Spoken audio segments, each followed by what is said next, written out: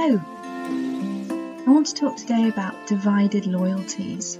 I don't think I have yet spoken to a TCK that doesn't feel some sense of fragmentation or splitting between who they're supposed to belong to, who they want to belong to, who they thought they belonged to, and then received very painful messages that actually, no, you don't.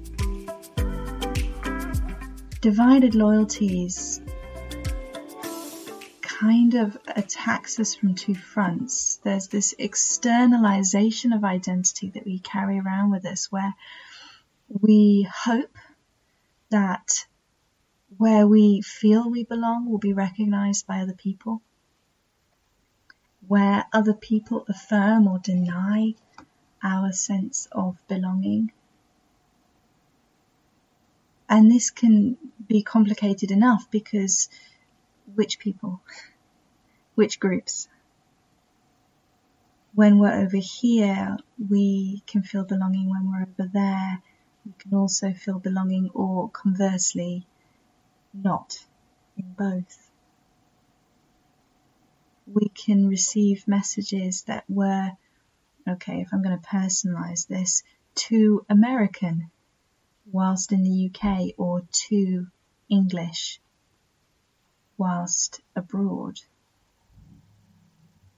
There develops a kind of moral hierarchy of identity that requires us to show proofs, demonstrations of, no, really, I want to be with you, or I want to be identified as one of you.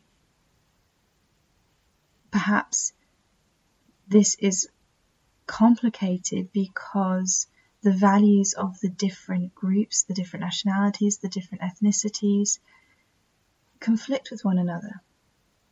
Over here, we're required to be, or we feel ourselves required to be, a certain way, a certain expression of self, to align ourselves with particular preferences. And then a whole set of other ones elsewhere. And that in itself is conflicting enough, but what if both groups actually don't like each other very much, or send us mixed messages, because we're trying to process all this as children, right? A certain amount of nuance and grey area in how we feel about our arenas of belonging is completely natural, but children tend to think in black and white terms, and we can receive very mixed messages. If whilst abroad in our host country or countries, our parents, our sending organisations, our immediate expatriate community communicates a dislike of elements of that host culture, bang, we're divided. Whatever we feel about that host culture is set up in contrast with what they feel. To whom do we belong? This can get very complicated for TCKs who are biracial, who have dual nationality, who identify strongly with their nannies or their caretakers or other members of the host country that support their family in different ways. To whom do we align? To whom do we belong? And what happens if one community, in rejecting another community to which we have some connection, rejects part of us with them? A very simple example, but one that has been fairly problematic for me personally, is the difference in the way humour or opinion is expressed. In the UK, we can be pretty dry, pretty sarcastic, pretty barbed. And that is, to a certain extent, at least in my understanding, which is limited, is a matter of pride, a matter of wit, a matter of quiet pleasure. an indicator of intelligence and engagement. To some of the Americans that I was with, it was seen as quite vicious, quite bitter, angry. And on top of that, the religious community that I was growing up in, angry wasn't one of the good feelings, particularly perhaps in a female. That was my experience. To be called out for being sarcastic or barbed, it doesn't have to happen often to make its mark when that critique is directed at something we so strongly associate with our other identity. The sensation of rejection or confusion, feeling our loyalties questioned. In that moment, who do we align with? The Brit who's quite happy making sarcastic, critical comments, or the softer American part of me who values being more mindful about how such remarks could be perceived. A lot of us grow up with a deep desire to refrain from alienating either part of us. So what do? We bring the fragmentation out there, the sensation of divided loyalty that we feel in the world around us, and we internalize it, we bring it in. Because those communities live in me. I have parts of me that are very American, parts of me that are very English, parts of me that are very Hausa. Although, to my increasing grief, I suppose, those parts feel like they're getting smaller over time. How do I deal with that? How do you deal with that? When we have these internal identities that don't really know what to do with one another.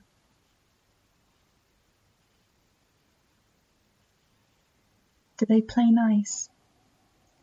Or when we step into one of those identities, do the others jostle and feel the discomfort of that? On a very basic level, do our loyalties to different identities, do these identities like one another?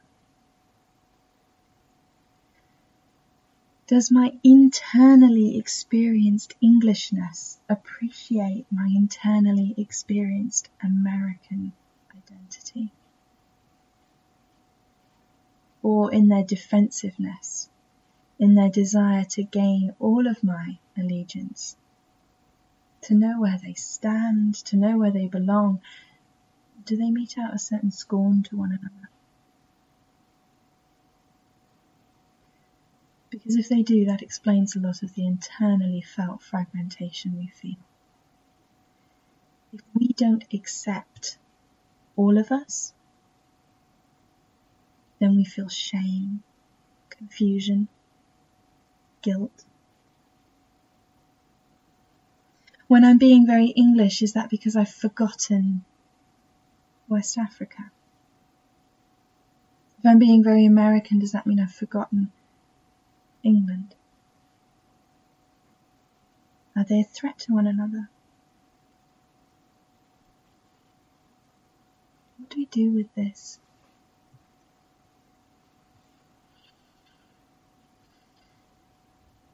What do we do when our internal identities first get rejected or misunderstood by the world around us, who usually feels more comfortable with a stable one. And we have so many.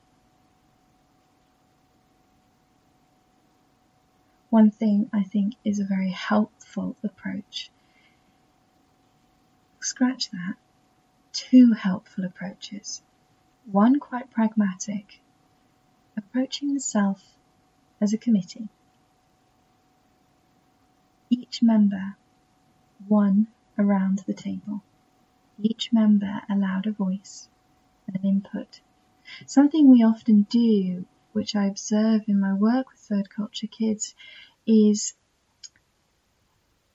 we have this sense of magnitude or ratio. Ratio is a better word. We have this sense of ratio between our identities. The time spent in that country was greater, ergo that culture should have more of an impact on me now. I was only in that country for 2 years. How is it still such a big part of my consciousness? It shouldn't be. These are the things we often tell ourselves, and it can be so damaging. One of the wonderful things about the TCK definition, as sort of explained and explored by Ruth Van Reken and David Pollock, is the deliberate vagueness around TCKs are those people who spent a significant portion of their formative years. Significant portion means significant to you. Was that time in that place significant to you? If so, there's a person at your table who's just as big as the one next to them, whose voice matters just as much. We don't need to create these complicated ratios or hierarchies between our internally felt identities.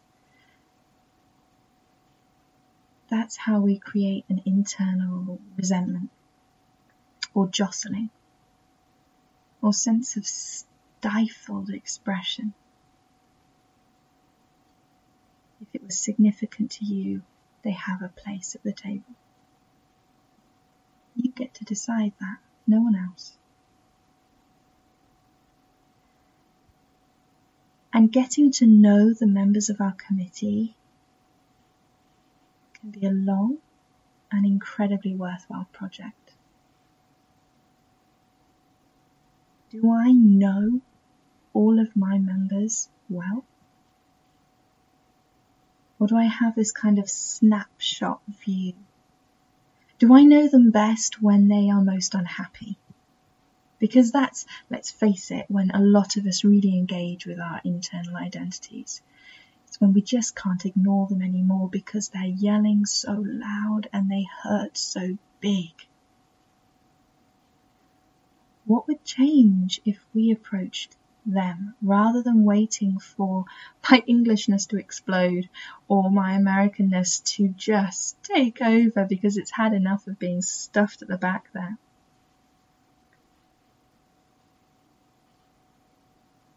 Or perhaps it's a career identity or a family identity. Perhaps it's a deeply ingrained belief from a particular age, a particular chapter of your story. Get to know the parts of you that keep showing up. Really get to know them. If we can get to know them, we might even like them. And my Englishness can no longer be a sardonic scornfulness that I might have pegged it as, or a certain ability to critically think that I particularly pride and associate with Englishness.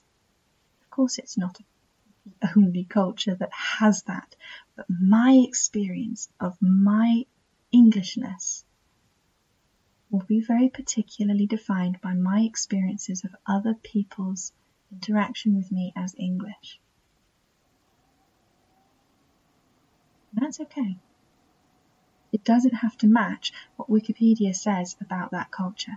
It doesn't have to match what anybody else says about that culture. What does my story say being English means?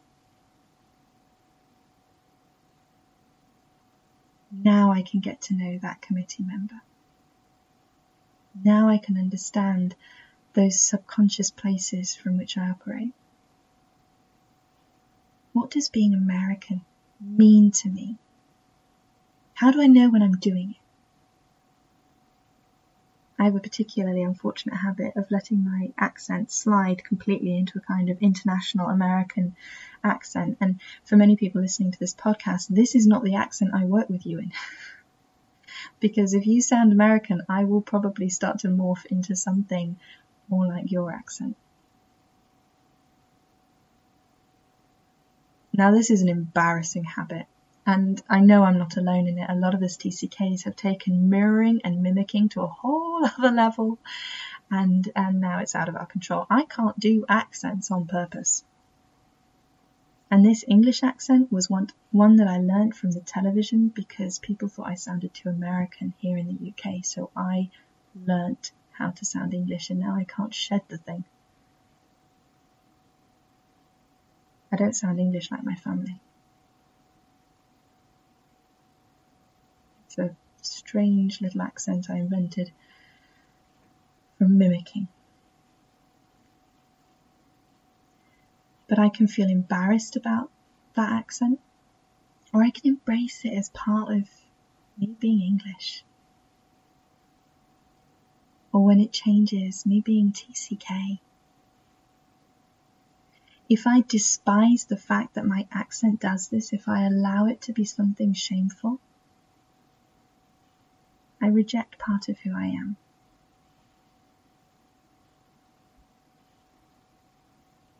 And I begin to expect other people to reject that part of me too.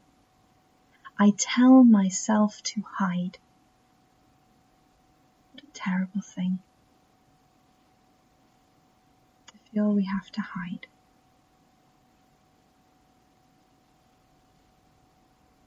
Because divided loyalties can elicit very complicated and unpleasant reactions from people around us and a massive sense of failure in ourselves. So that's the pragmatic bit, right? Is getting to know the people around the table in you. The other bit, the other approach that can help with this sense of divided loyalty, and it's going to make me sound like a hippie, but a shed load of love.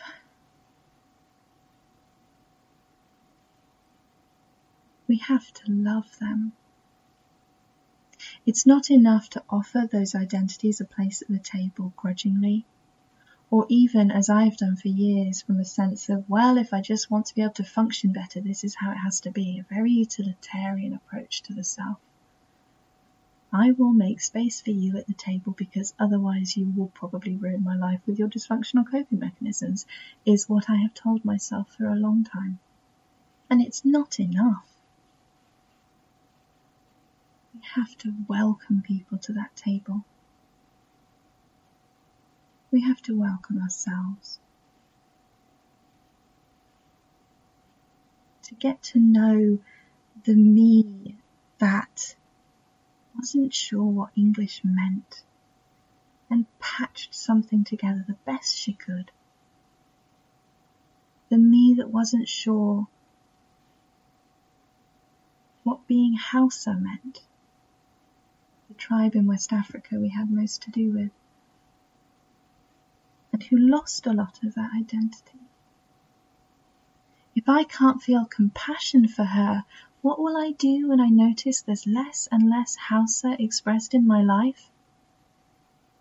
Well, I'm either likely to shove her in a corner and tell her you're not needed anymore, or, in my grief, I will blame her for being so small,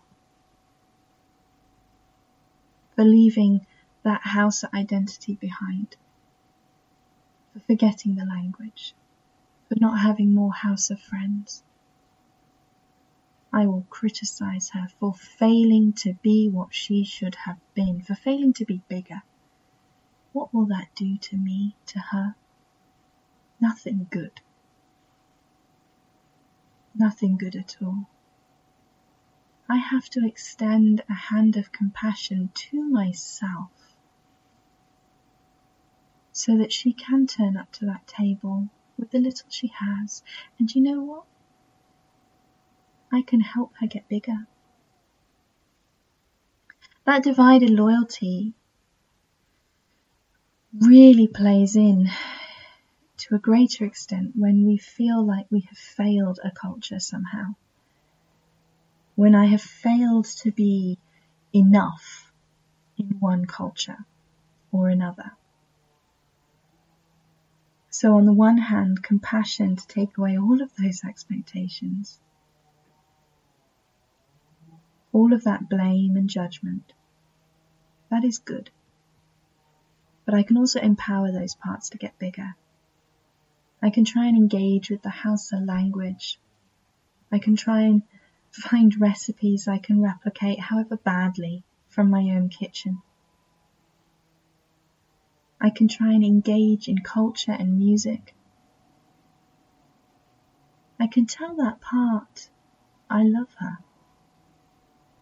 I can tell that part of me that she's worth investment and she can stay because we're going to work together.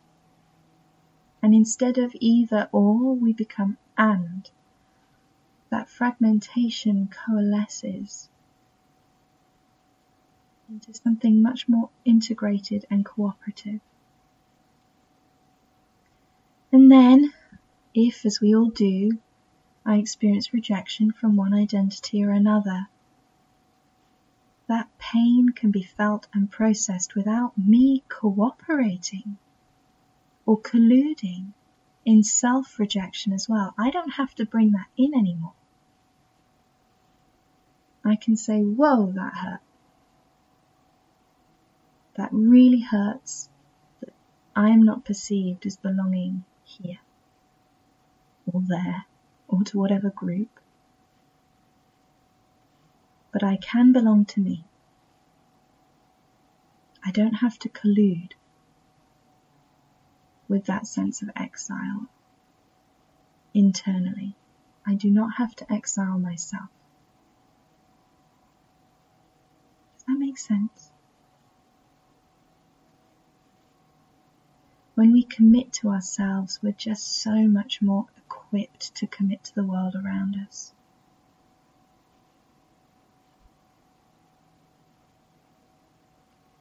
My thoughts for the day on divided loyalties.